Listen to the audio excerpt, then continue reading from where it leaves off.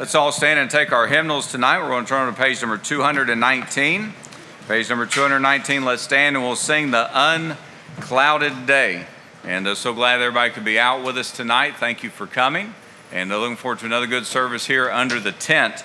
Appreciate everybody being out. And we do have our food court tonight as well. And we have chicken sandwiches. So they're not Chick-fil-A. They're not even close. They're not even in the same category. But they're chicken nonetheless. So anyhow, page number 219, let's sing The Unclouded Day.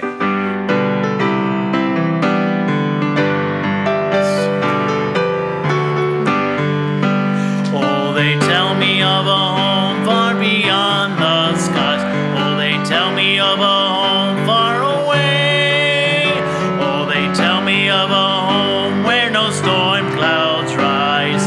Oh, they tell me of an unclouded day. Oh, the land of cloudless days.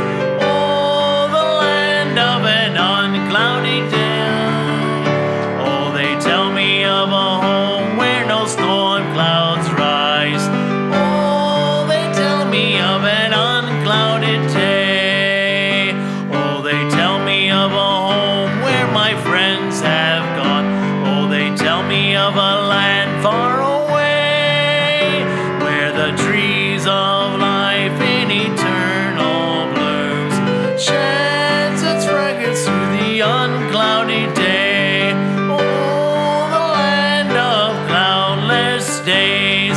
Oh, the land of an unclouded sky. Oh, they tell me of a home where no storm clouds rise. Oh, they tell me of an unclouded day. On the last, oh, they tell me that he smiles on his children there, and his smile drives their sorrows all away. And they tell me that no tears ever come again in that lovely land of unclouded day. Oh, the land of cloudless days. Oh, the land of an unclouded sky. Oh, they tell me of a home where no storm clouds rise.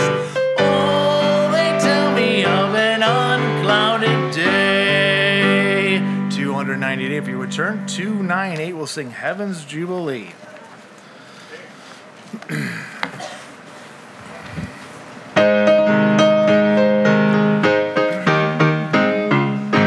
Some glad morning we shall see Jesus in the air, coming after you and me, joy is ours to share. What rejoicing there will be when the saints shall rise, headed for that jubilee under in the sky.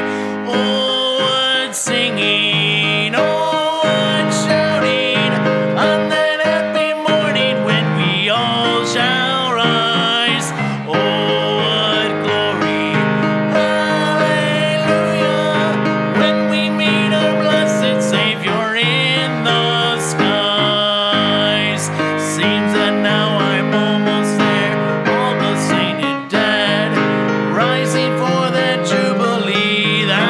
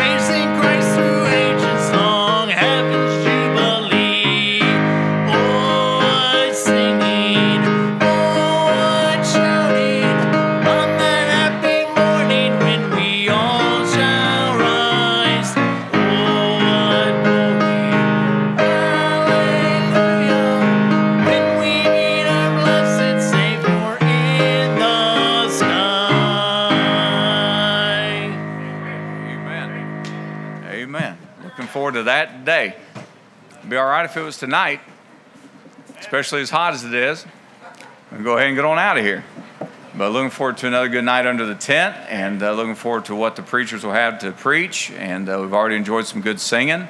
And just so glad that you're here. We appreciate some of the area pastors. Pastor Staub from Silver Lane's out. And then we have a special speaker tonight. I'm going to let Pastor Brown introduce him here in just a minute. But thank you so much for being out with us tonight. Pastor Staub, would you open us in prayer, please, sir? Our Father, we come to you because we need you.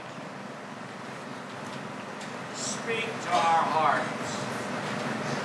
Fill the preachers, Lord. Minister to them. Help us to respond, God, to your mercy and your grace, and make that move you want us to make tonight. Thank you for this tent, the effort that's been put in it, but Lord, we need you. Work in our hearts. We don't need another service, Lord, we need you. Help us now in Jesus' name. Amen. Amen. Thank you. You may be seated. Good to have everybody visiting tonight. And I had God put someone on my heart the other day and talked to Pastor Summers in Chelsea, Michigan. He's here tonight with his wife, Melody. And they're going to come and sing right now. We've had them here before for singing in the tent. And Brother Adam has preached for us in RU. He did some banquets for us here in the past. And wanted him to come and preach to us tonight. And he was gracious enough to say that he could. And I'm excited what he might have for us this evening. So his wife, Sister Melody, she was raised up a Whitaker. And the Whitakers used to sing in the area churches years back. And now she's been a pastor's wife. I think I read, how many years now? 18 years? 18 years married. And pastors a good church there in Chelsea, Michigan, Faith Baptist Church. And I didn't know this about Brother Adam, but he was over at the College School of Scriptures at First Baptist Milford, Ohio, under Dr. Charles Keene, and then went under Jack Story. And I think he was an assistant pastor, youth pastor for about 8 years, and now he's been pastor for 9. Is that right? About 9 years? 12. Okay, that was wrong. Your website's wrong. But anyway, I appreciate his spirit, and they sing well. And so they're going to sing, and then he's going to come to the pulpit. I thank God for the good local churches in the area trying to get the gospel out as well as us, okay? And that's a blessing. You folks, God bless you.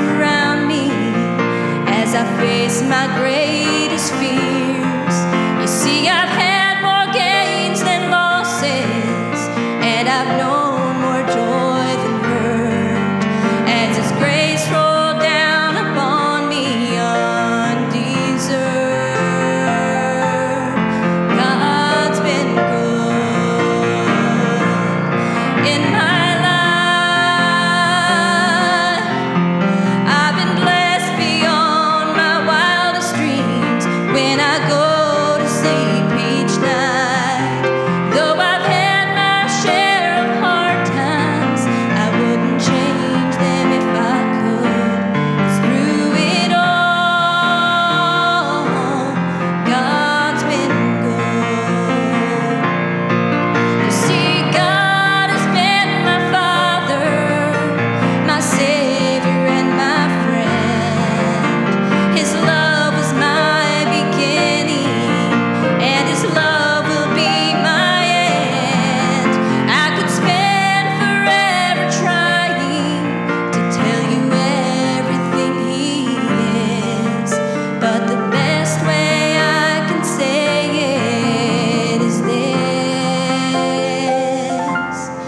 God's been good. In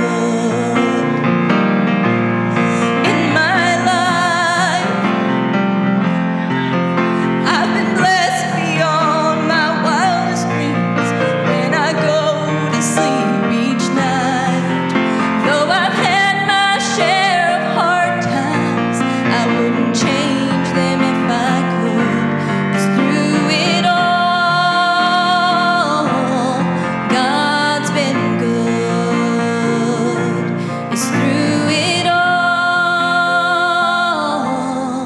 God's been good.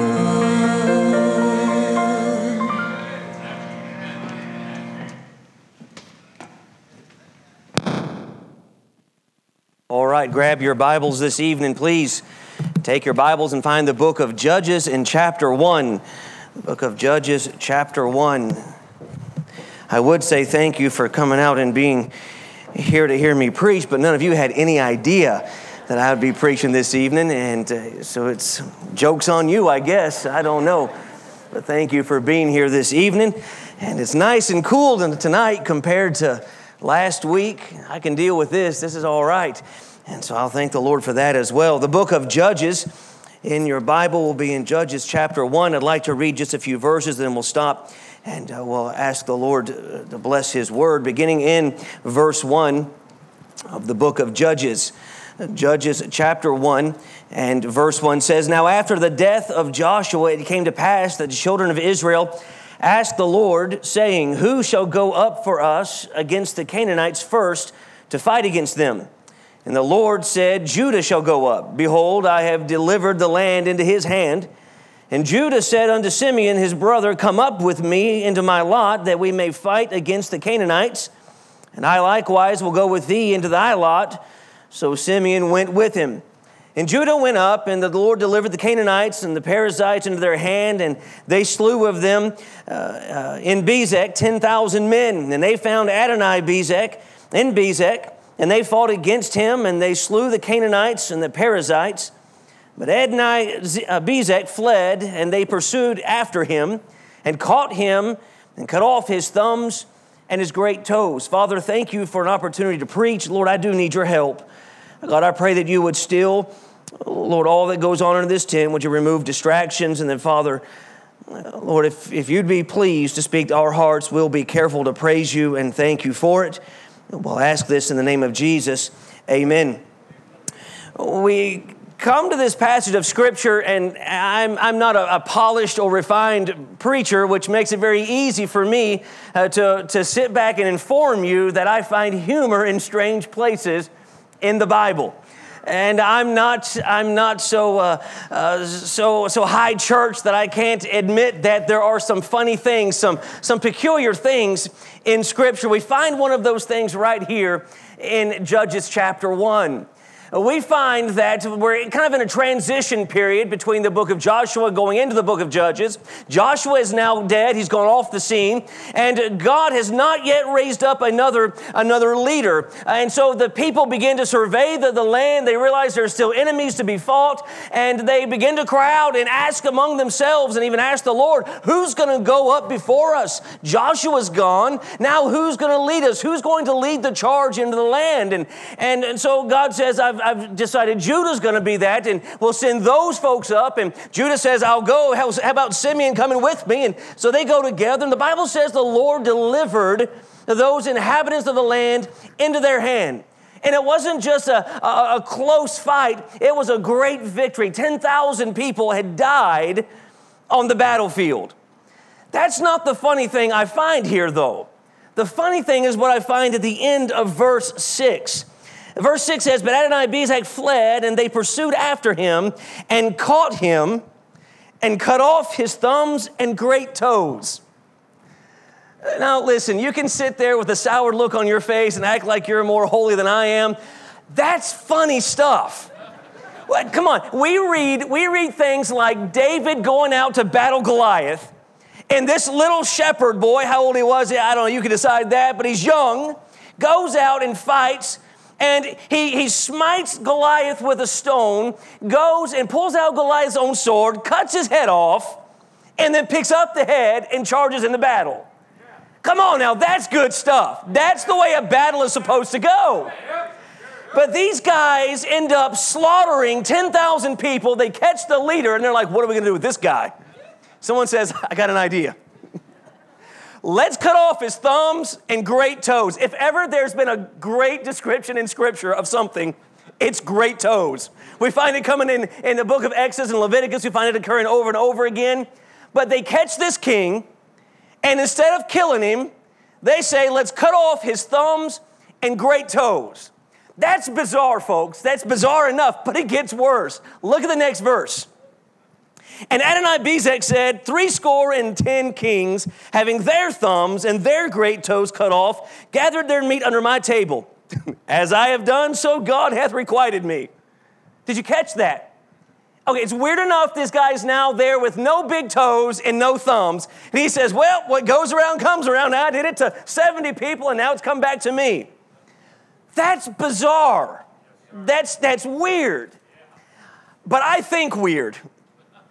So I find it pretty easy to find a lesson in this. As I began to study this, listen, I know this because I Googled it. If you go to the National Institute of Podiatry, which is exciting stuff on that website, if you're looking for something to read, there you go. Here's what you'll find.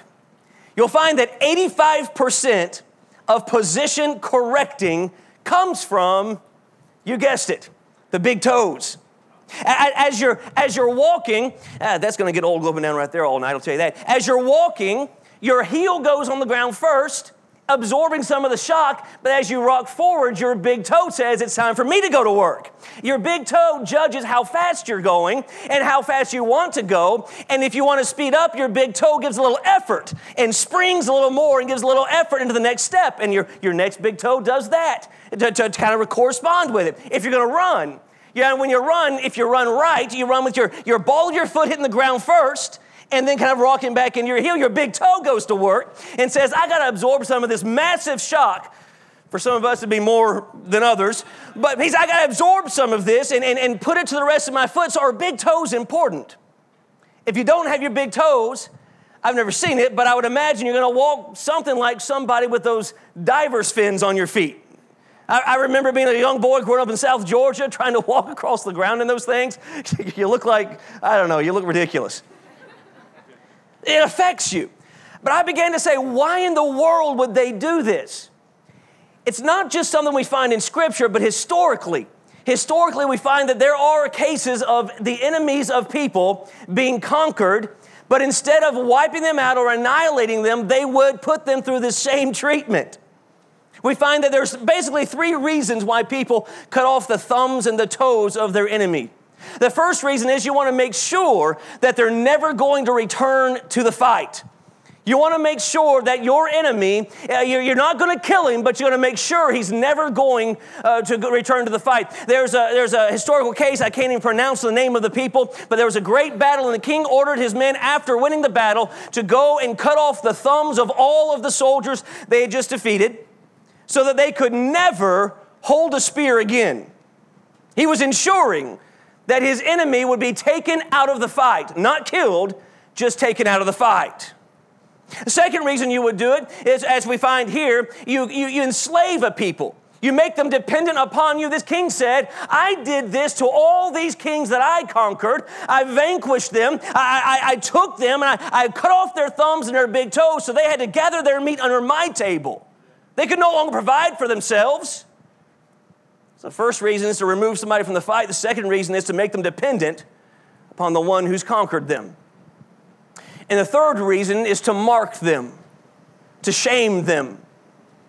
During the Roman Empire, when they're at the height of their rule, their power, they were conquering and moving on and advancing and expanding the kingdom. And many times the leaders of the army realized they needed servants and underlings to do the work, the manual labor of the army. And they didn't want to destroy their enemies. They simply wanted to make them to where everyone recognized them as the slaves.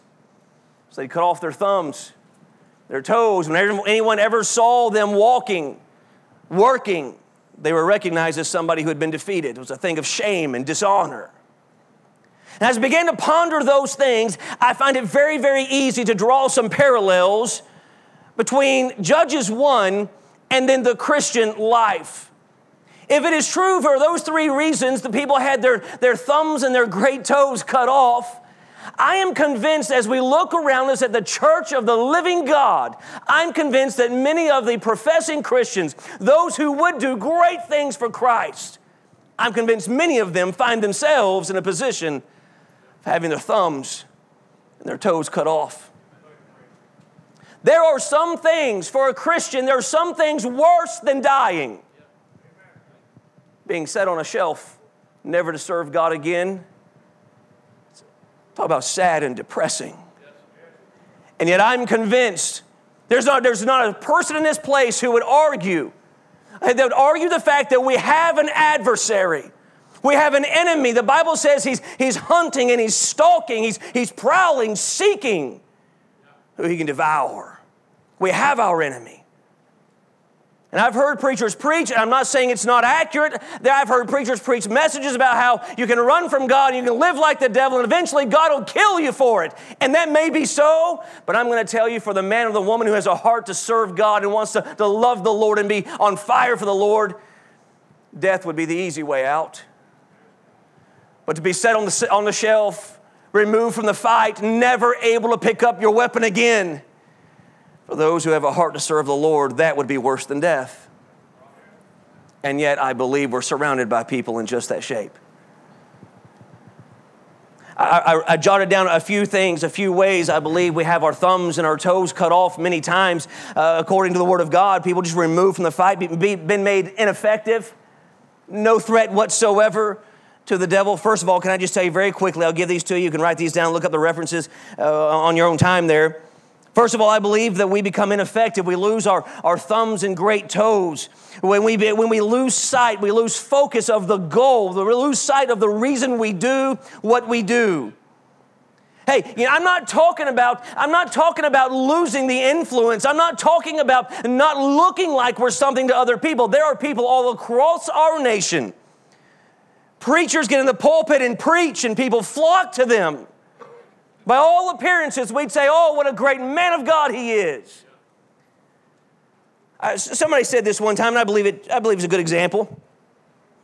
They said just because something is getting bigger doesn't mean that it's growing and alive. Then he said the animal that gets hit by a car on the side of the road will always swell up before it withers away to nothing. Isn't that delicious? Remember that when you're eating your chicken sandwich. A Chick-fil-A knockout. Brother, I don't know where you are. That was the worst advertisement for a chicken sandwich I have ever heard. I looked at my wife and I said, that sounds delicious. Look, I'm just saying what we judge to be a large and successful work for God, I wonder sometimes what God thinks of those very same works. Our goal is not to grow a big church. It's not. In fact, we find it stated over and over and over again in our New Testament, all that we do. In fact, the Bible says, whether therefore ye eat or ye drink, says you do all to the glory of God. When we lose sight, when we lose focus of that being the reason we exist, according to Revelation 4, we exist for His glory, His honor, for His pleasure. But when we make it about me, all of a sudden, it's not about Him and what glory He's getting. Now it's about me and what I'm getting. What do people think of me? It may not appear to everybody else, but I believe we become ineffective for the cause of Christ. We're no threat to the devil anymore, that's for sure. If we're just focused on ourselves, if all we care about is what I'm getting out of this, shame on us. It's as though your thumbs and your toes have been removed. You're not dead, but you're no threat to the enemy anymore.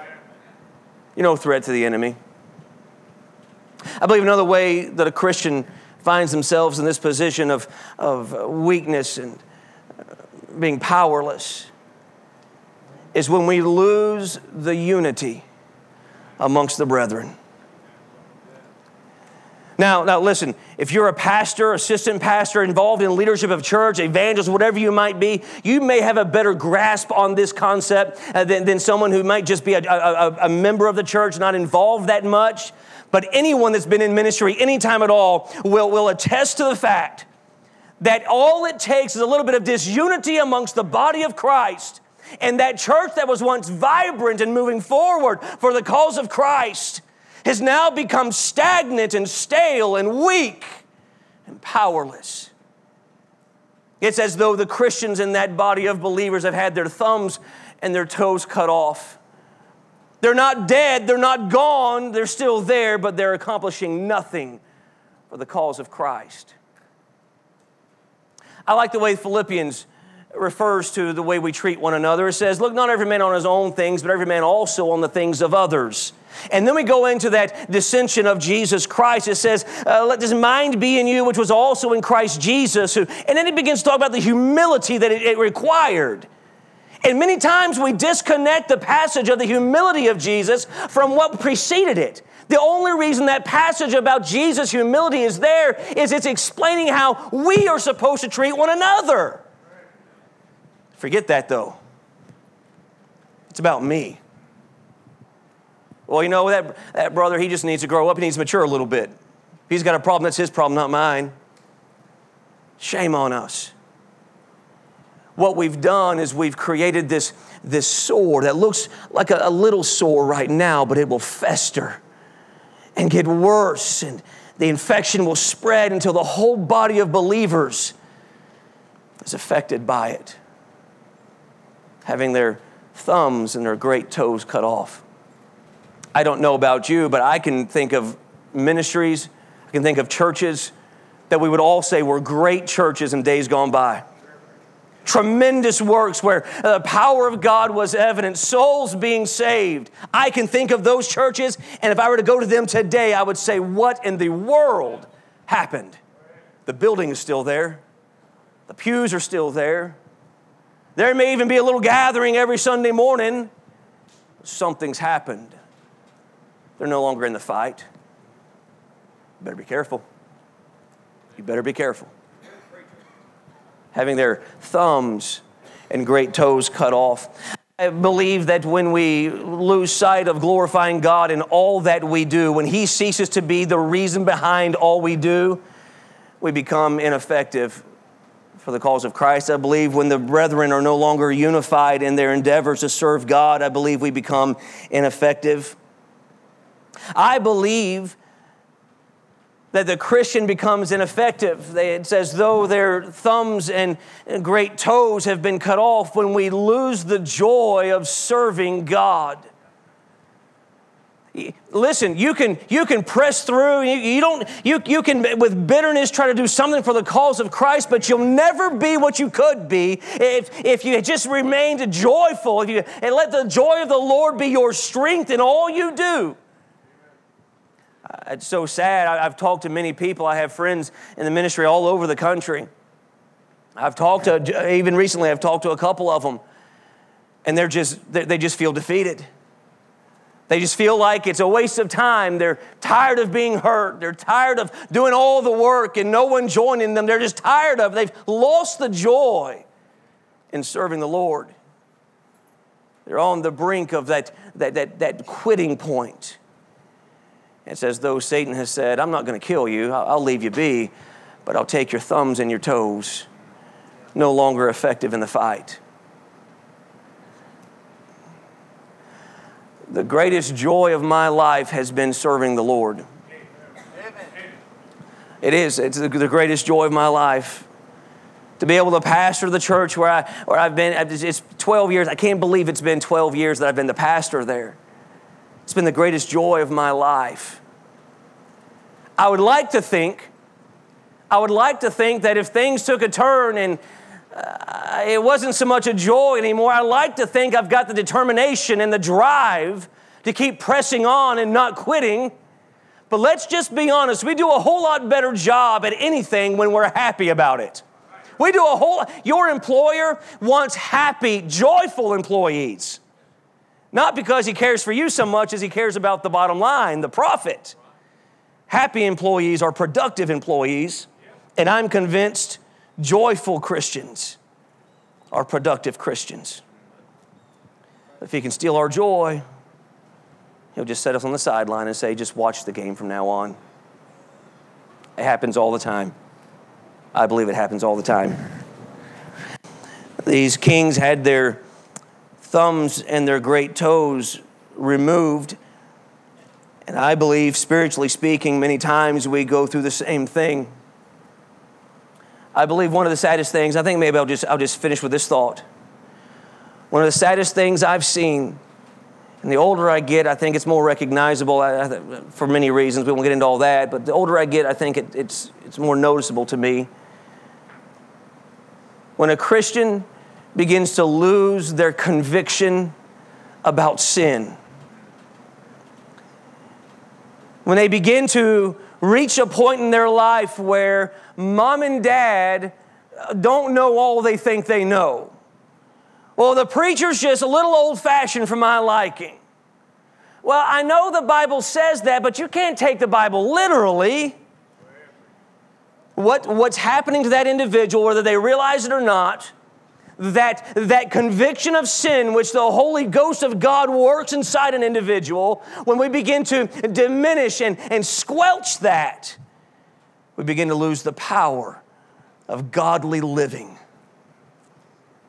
You might as well have your thumbs and your toes cut off. We are surrounded by, call them mega churches, call them seeker friendly, call them whatever you want. The Bible calls it carnal Christians. We're surrounded, and I've had this discussion just this last week. I had a discussion with somebody who told me it does not matter what I wear. It does not matter what I look like. God knows who I am. He's more concerned about my heart. Hey, can I just tell you the verses in the Bible that used to say you ought to live a godly life, a holy life, they're still there. Romans chapter 12 doesn't say present your heart a living sacrifice. It says present your bodies a living sacrifice. My God is very much concerned about the way I look. My God is very much concerned about the things I look at, the things I listen to. My God is concerned about what the world sees when they look at me. But when I begin to say, none of that matters. I read my devotional for the day. God understands who I am. You can hide behind those pathetic excuses for your carnality all you want. But what's really taken place is our adversary, our enemy, has caught you. And instead of wiping you out, instead of annihilating you, he said, no, it's okay. I'll just remove the threat. Do you really think the devil is threatened by a carnal Christian? A Christian who will not stand for God on any conviction of sin? A Christian who will not make sacrifices for personal holiness? Do you really think that person is a threat to our spiritual enemy? I think not. I think not. The list of things that will hinder us as we wage that good warfare that list could be very, very long. Here's what I would encourage you to do. 2 Timothy says, no man that warreth entangleth himself with the affairs of this life, that may please him who's called him to be a soldier. Here's what I would encourage you to do. Tonight, just hit the pause button on your life just for a moment and step way back. And say, where I'm standing right now, the condition of my life right now, am I as powerful for the cause of Christ as I should be? Are there things in my life tonight that if I were to remove them, I could have a greater effect for my Savior? Are there things right now that I'm doing that if I would just give them up, I might be a little more successful? Are there distractions, the cares of this life? Are they tying me up to where I no longer care about glorifying God? I care only for glorifying myself. I tell you what we need. There's lots of young people under this tent. What we need is we need you young people to reach the point where you say, I will not be caught and hampered and set on the sideline by the enemy. I'll have the conviction. I have the conviction of sin. If God says it's wrong, I'll use that as the starting point and move forward. What you ought to do is say, you know what? That brother may have offended me. He may have hurt me. But the unity of the body of Christ is far more important than my feelings. Tonight I'm going to let that go because I believe the body of Christ is better whole than divided and infirm. Might be a good night for that. Some of the greatest revivals over the last 4 centuries have been started when not the lost people come and get saved. That's a result of revival. The greatest revivals of the last 4 centuries occur when the body of Christ gets right with one another and they get right with God. That's what we need. And until we achieve that unity, we might as well have our thumbs and our toes removed. We're ineffective. We're powerless. How does it look for you this evening?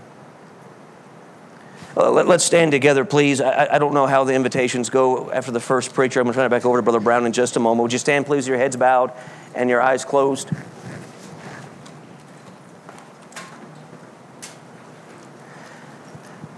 Your heads bowed and your eyes closed. Let me remind you that I believe one of the saddest things any of us will ever see is a man or a woman of God, that Christian who told the Lord, I'll love you, I'll serve you. The saddest thing any of us will see as Christians is that same individual at a place in life where they're disqualified from ministry. They're so burdened by the cares of this life. They're so preoccupied with all of the distractions around them. They're ineffective for the cause of Christ. Here's what I'll tell you before I pray. Your church needs good soldiers. Your church needs Sunday school teachers and preachers and people on visitation and bus workers. Your church, for the cause of Christ, needs you. But they need you in fighting condition. I wonder what you're willing to drop in order to remain in tip-top fighting condition. Father, thank you for your word. God, thank you for the good attention of the folks this evening. Lord, I pray that you would take the remainder of this invitation, Lord, and the remainder of the service. God, do with it as you would see fit. God, I ask you to please forgive me for the times I've allowed myself to become distracted, led aside. Lord, please forgive me. Lord, I pray that you would raise up men and women that are willing to fight, Lord, willing to have convictions, willing to do whatever it takes to maintain the unity of the brethren, willing to do whatever it takes to glorify you. Well, thank you for this. For it's in the name of Jesus I pray. Brother Brown.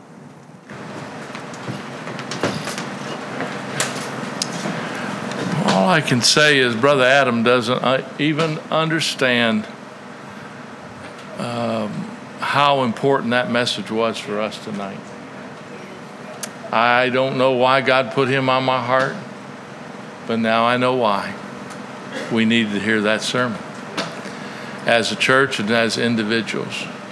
I'm not taking anything back. I'm in total agreement with what he just preached.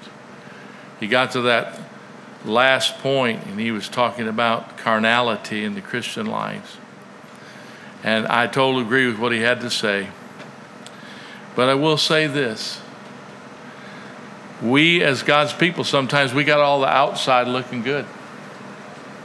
We got the right haircut, right length of dress, level of modesty that we think is important, which it is important. I'm all for holiness of God's people, separation, convictions. That's all. I'm all about it.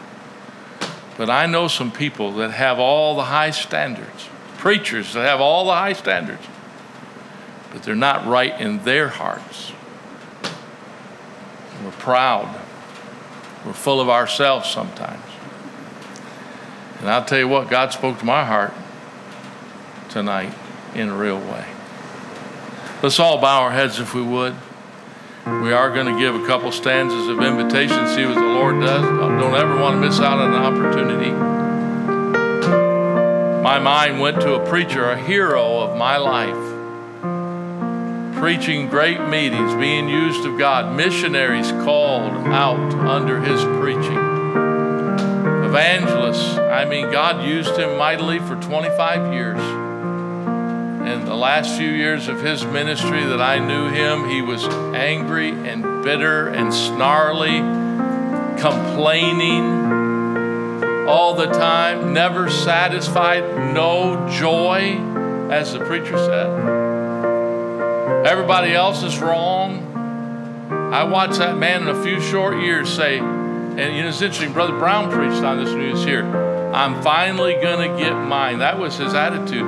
And that hero preacher of mine got out of the ministry. It broke my heart and many other hearts. And here's the sad part. I've seen many, many more follow the same line. That could happen to preachers. Hey, preachers, lay preachers, pastors, missionaries, you're here tonight, you're called of God. That can happen to you. But God's people, listen, that happened to you too. Dot all your I's and cross all your T's, and your heart's not right. That's why we're lacking in the churches today. What a message, what a message. God help us. As we sing 118, you come as God dealing with you. And if you automatically think, that's not me, you better check again. I think we all need to check our hearts.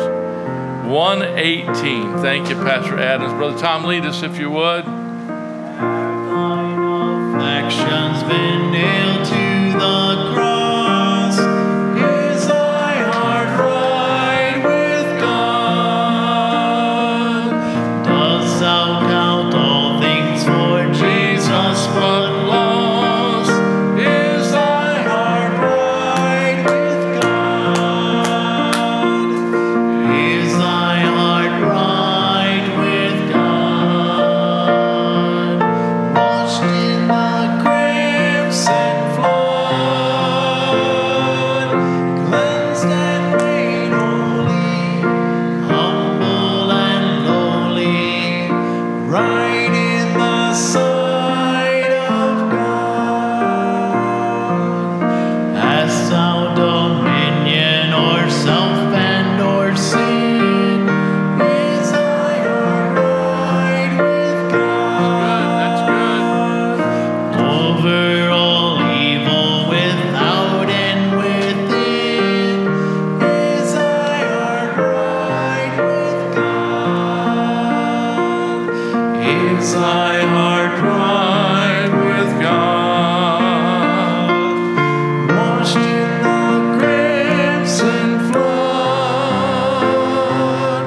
cleansed and made holy, humble and lowly, right in the sight of God. Let's bow our heads and we're going to play through one more time. If God's done, we'll move on. If not, we'll keep going. Be prayerful. Did God speak to you? He spoke to me.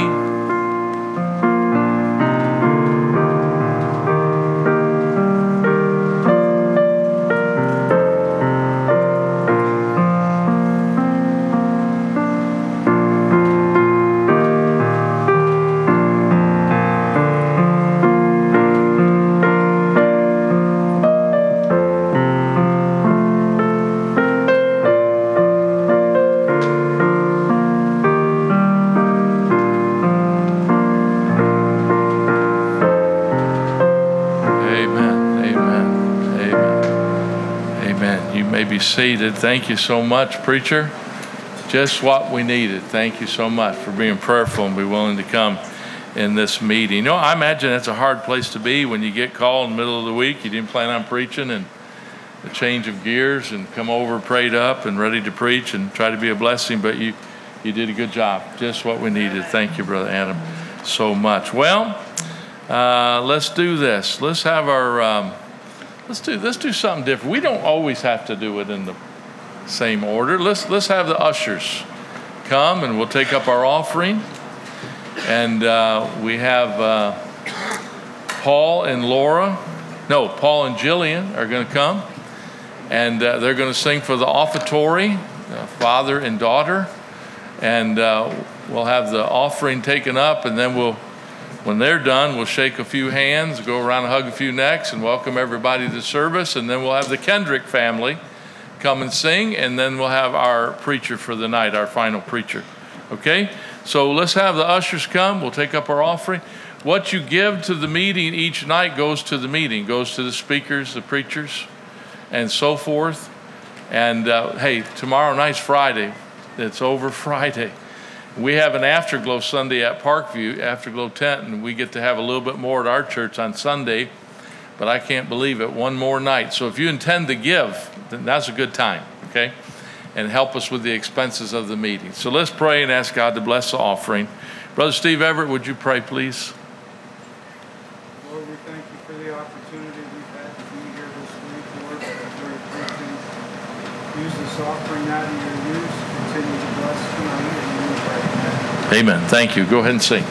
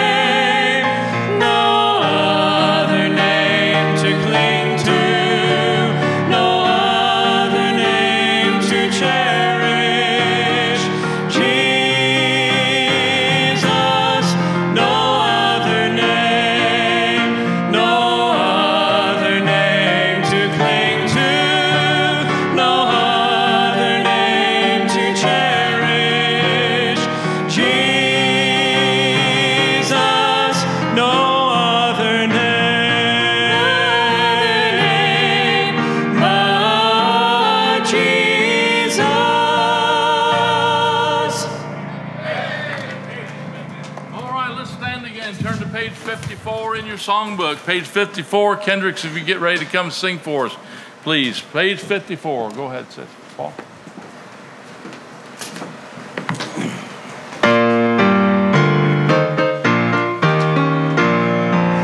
Some glad morning, Jesus. I'm on the wrong song. Number 54, I'll fly away. Some glad morning when this life is o'er, I'll fly away to a home on God's celestial shore. I'll fly away. I'll fly away, oh glory. I'll fly away in the when I die. Hallelujah. By and by, I'll fly away. When the shadows of this life are gone, I'll fly away. Like a bird from prison bars has flown, I'll fly away. I'll fly away, oh glory. I'll fly away. When I die, hallelujah, by and by, I'll fly away. Let's get around and welcome one another to the service.